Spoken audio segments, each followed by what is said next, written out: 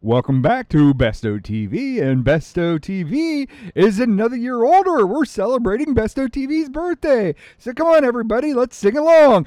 Happy day to you. Yeah. Bestow TV are the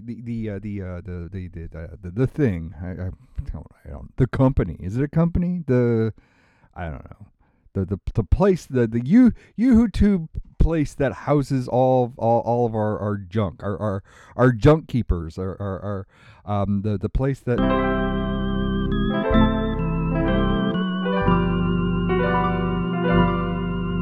we are now 9 and or 10 years old. I'm bringing back that joke from Sleepless Nights. We are 9 and or 10 years old. The reason why I say and or 10 years old. This is going off of YouTube statistics.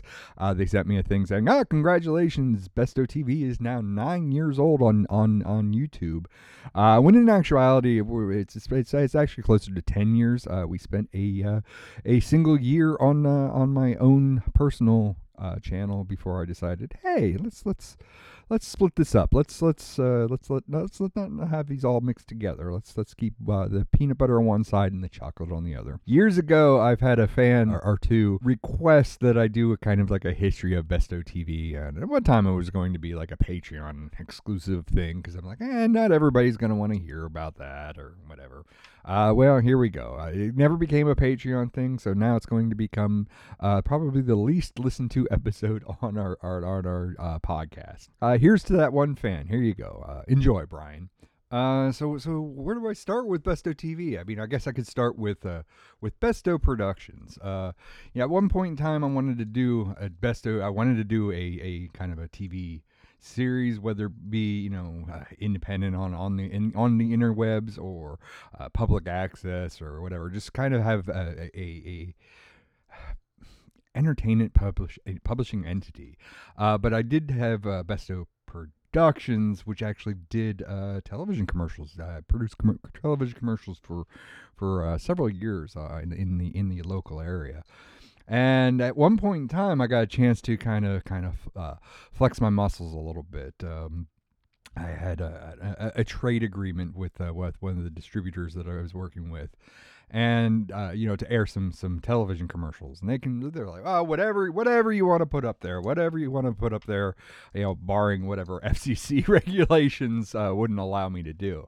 When I was doing commercials, I wanted to do things that were more creative based. Now, granted, not every client needs something that's, not every client is crazy Eddie and is bouncing off the walls and wants to do comedic things.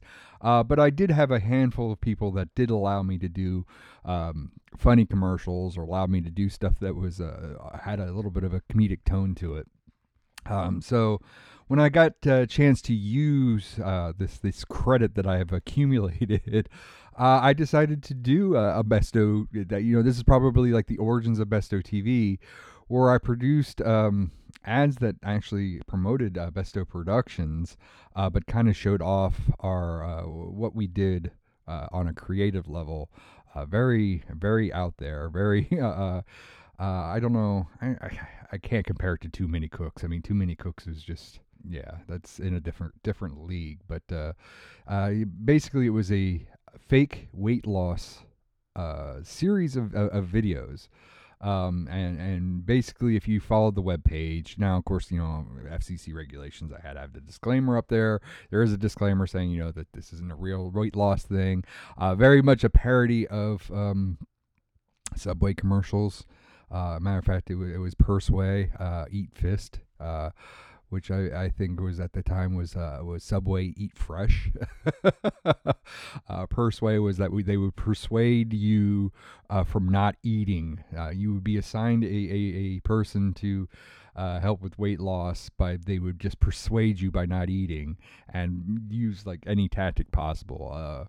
And this aired. This got television time. This got played on television, and like I said, I got to flex the Bestow TV end of it, not the Bestow Productions, because I at that time even knew where it's like I wanted, Bestow Productions was the commercial entity and Bestow TV was like the more creative, production oriented. Like, well, I don't want to say production because commercials is production as well, but like more long form than short form. Like the commercials were very short form. A lot of we did a lot of stuff for television, a lot of stuff that was stripped down for radio, a lot of stuff that was, a few things that were kind of, worked in conjunction where they could pull for print, use some of the images for print. One case where a video I shot was still frame by frame. Well, not even, I didn't even shoot it. It was video that was provided to me, and I had to still every single frame, because they planned to put a mural on the wall of every single frame of this car accident from this was a NASCAR car accident, because I guess they had the car hanging in the restaurant, and they just wanted plaster a mural of this, and that was a Bestow Productions thing. I don't think they ever did it, because I remember going to the restaurant and I never saw any of that anywhere. I saw the car, but I never saw the mural. But whatever. It was a job. I wanted to show that we did creative and silly things, and it might have actually been to a degree where it might have been too serious that nobody really took it seriously. But Persway used to take you to a site. I don't think it's active anymore. This is an old. This is old internet. I remember writing lines of code to make this work. The idea was that the television spots that I could only run 30 seconds. If you went to the URL, you got treated to. You could watch I think it was over a minute long. It might have actually been 3 minutes long, where you got to see everything in its entirety, and you read on the site, that we were an ad agency at the time, and there was a 60-second spot which I could never run on television because usually the cutoff was 30 seconds. They didn't like to run 60 seconds, and the returns were never really all that great for 60 seconds.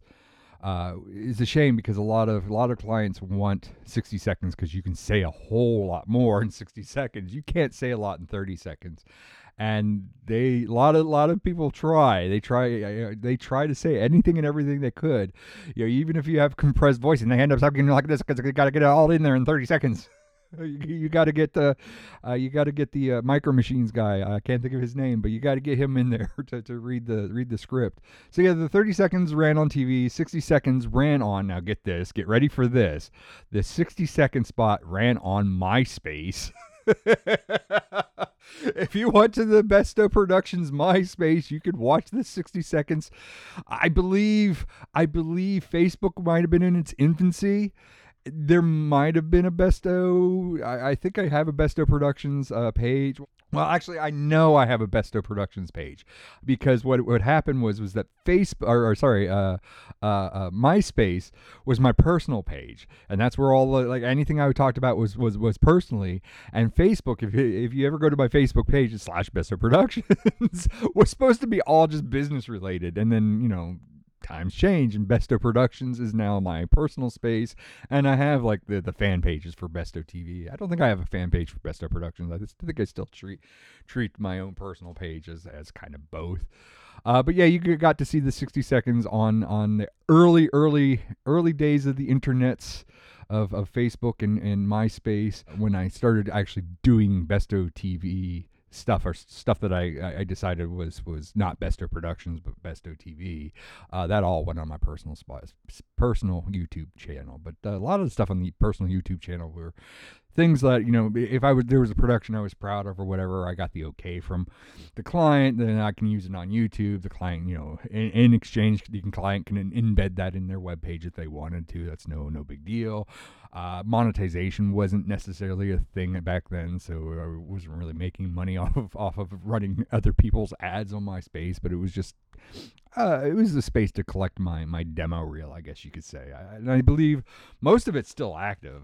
It's kind of surprised because every now and then I pop in there and see what's going on, see how it's working, and I'll be surprised to see there's this furniture store ad that's all of a sudden a high amount of views for whatever reason. And I don't think it ever really did anything. Like I said, I don't think it ever really brought more business to Bestow TV. I don't think it ever when I sat down with client meetings, I don't don't think it really I don't think I was able to use it to sway people, or persuade people, as I should say, into doing more comedy-based ads or something that had more imagination to it.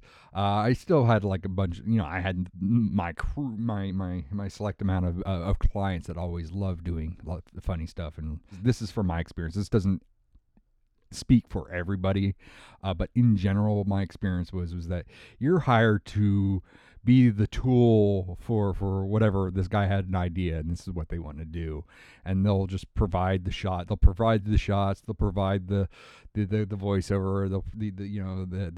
Their secretary's writing the script. Their son is an aspiring actor. So you're just there to kind of produce, and that's fine. Whatever pays the bills for the month. But I had quite a few people who would bring me in. They wanted to do something off the wall. They wanted to do something silly. There was like a couple of them that would have to produce quarterly. They would produce things quarterly, and we'd have to balance it because they were getting sponsorship from whatever national brand they were doing. So we would have to do 50-50 or whatever. 50% of it would have to be this to fulfill the needs of the sponsorship, so that they get free money to produce the funny ads. So we would do stuff like that, and it's kind of fun. Where it's like clients like that would just they'd have to produce something so frequently that they were just like, just bring me what you got. Just bring me you just do your thing. I'm hiring you. You do your thing. And it's where I just got to go nuts and do whatever I wanted, and it was a great time. I mean, and stuff worked. I mean, there was quite a few ads where they said, they come in, they talk to them, they're like, oh, I've seen this, this you did an ad where you acted like you had this celebrity because this celebrity was endorsing some sort of product that was in the store. So you had the cardboard cutout of that celebrity in the store, and we were promoting it as if the celebrity was actually there and an employee. And I remember I had to wear clothing that was similar to what that celebrity was wearing, shove my face into a photocopier, hit record on the camera and struggle and look like I'm being made copies of as this employee. And he's kind of like, I think the guy's kind of like saying, he's a great worker, and we've got many of them to spread around to many of the stores and so on and so forth, blah blah blah. I remember him saying a lot of like, oh, I remember this because of this guy with his head shoved in the copy machine. There was an ad where a guy was dressed like Elvis and sang the Elvis tunes. An ad where a guy used to build his own banjos, and so we made it like we made the ad pretty much like a late night LP, back in the in-between areas where LPs were out of fad, but too early for LPs to be back in fad. There used to be television. There used to be like late night commercials where you could buy like these two record sets of the hits of I don't know, this insert singer here. Insert compilation. Usually they're compilation albums, not one singer. Here's the best of the 80s. We did something like that with the guy. He made his own banjo, and he just made parody songs about stuff within the store. So all of his songs had something to do with whatever was in the store. And then we built the ad. You could buy the compilation album on a 2-pack 8-track. So way dead technology. We're not even doing LPs. We're doing 8 tracks. Way dead technology. And people responded to that. They're like, they're in the shop and they're like, where's these 8 tracks? We even considered at one point in time that maybe we should press 8 tracks and just have them in store and available just because. But going back to like the Bestow TV Purseway ads, it was more of a, I just wanted to flex my own creativity. I knew I wasn't really necessarily going to get anything out of it. I had no use for the credits that they were giving me, these ad credits. So I just used them, to have fun, and that was probably the birth of that was the start of Bestow TV.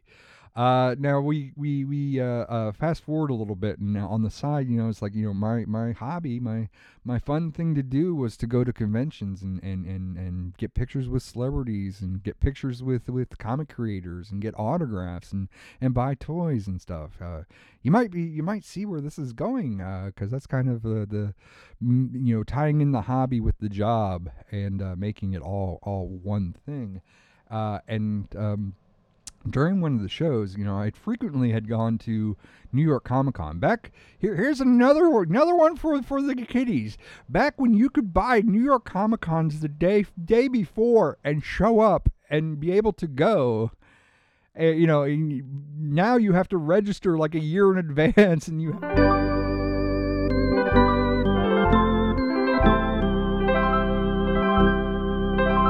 Not sure that exactly justifies the price tag of a ticket, but I'm doing my old man rant, and I need to get out of my old man rant. But anyway, used to go to New York Comic Con, used to buy my ticket like the day before I wanted to go, never had an issue.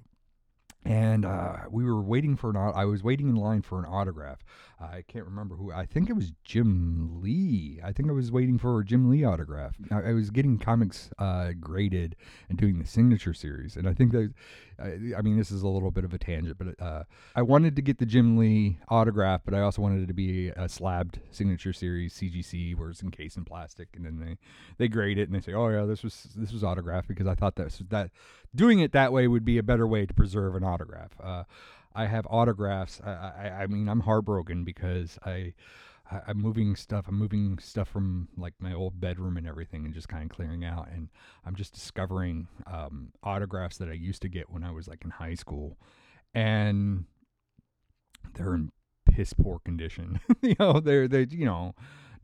didn't really have like the clamshells like they have now or any of the other things, so it was just kind of thrown in a box and forgotten about.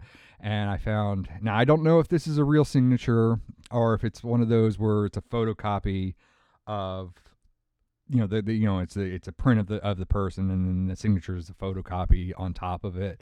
I don't know if it's really his signature or not.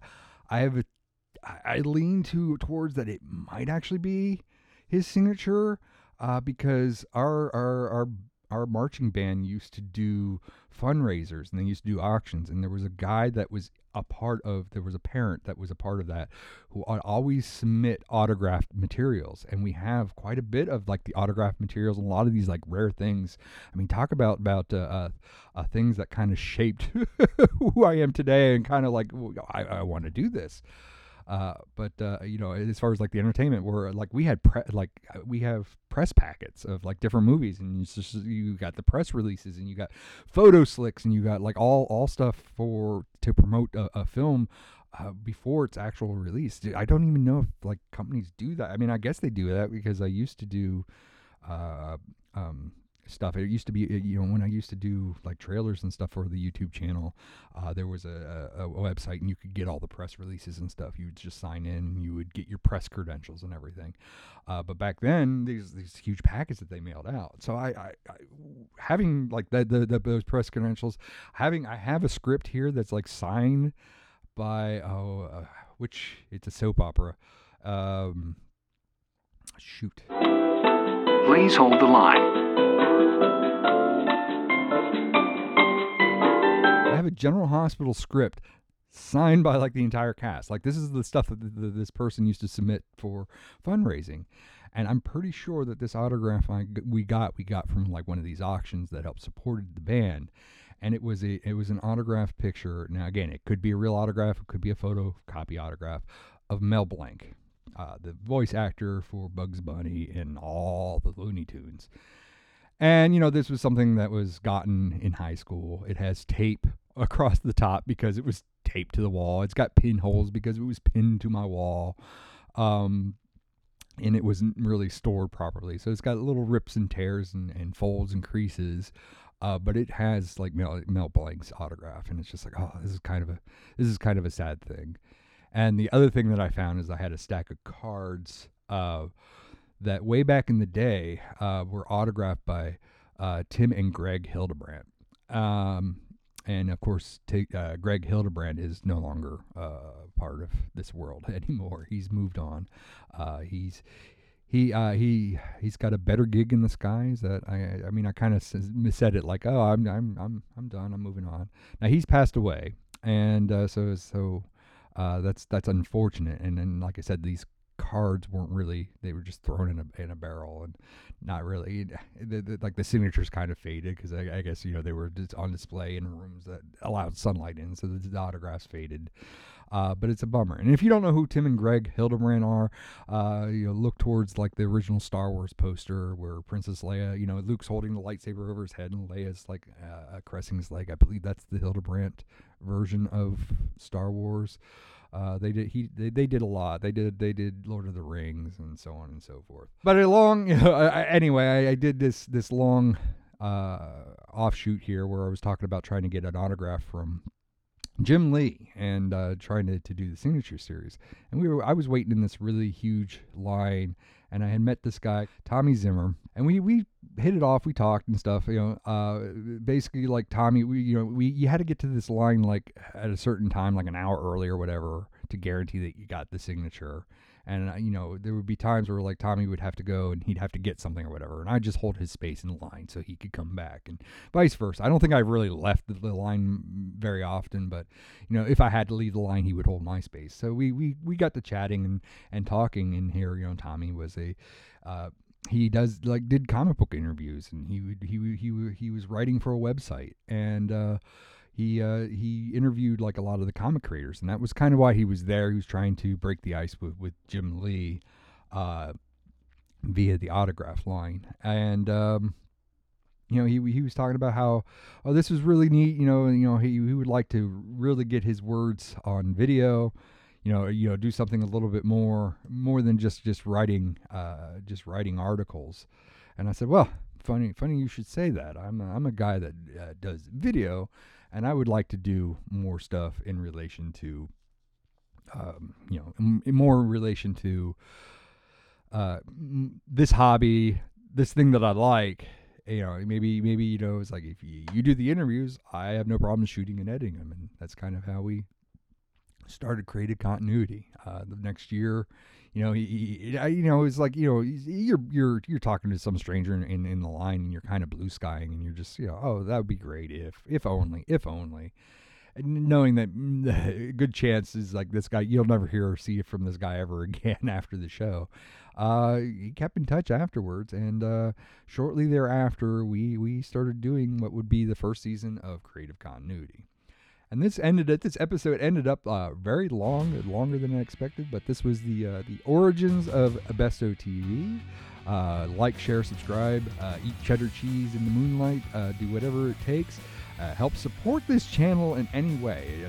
Help us get another 10 years, maybe.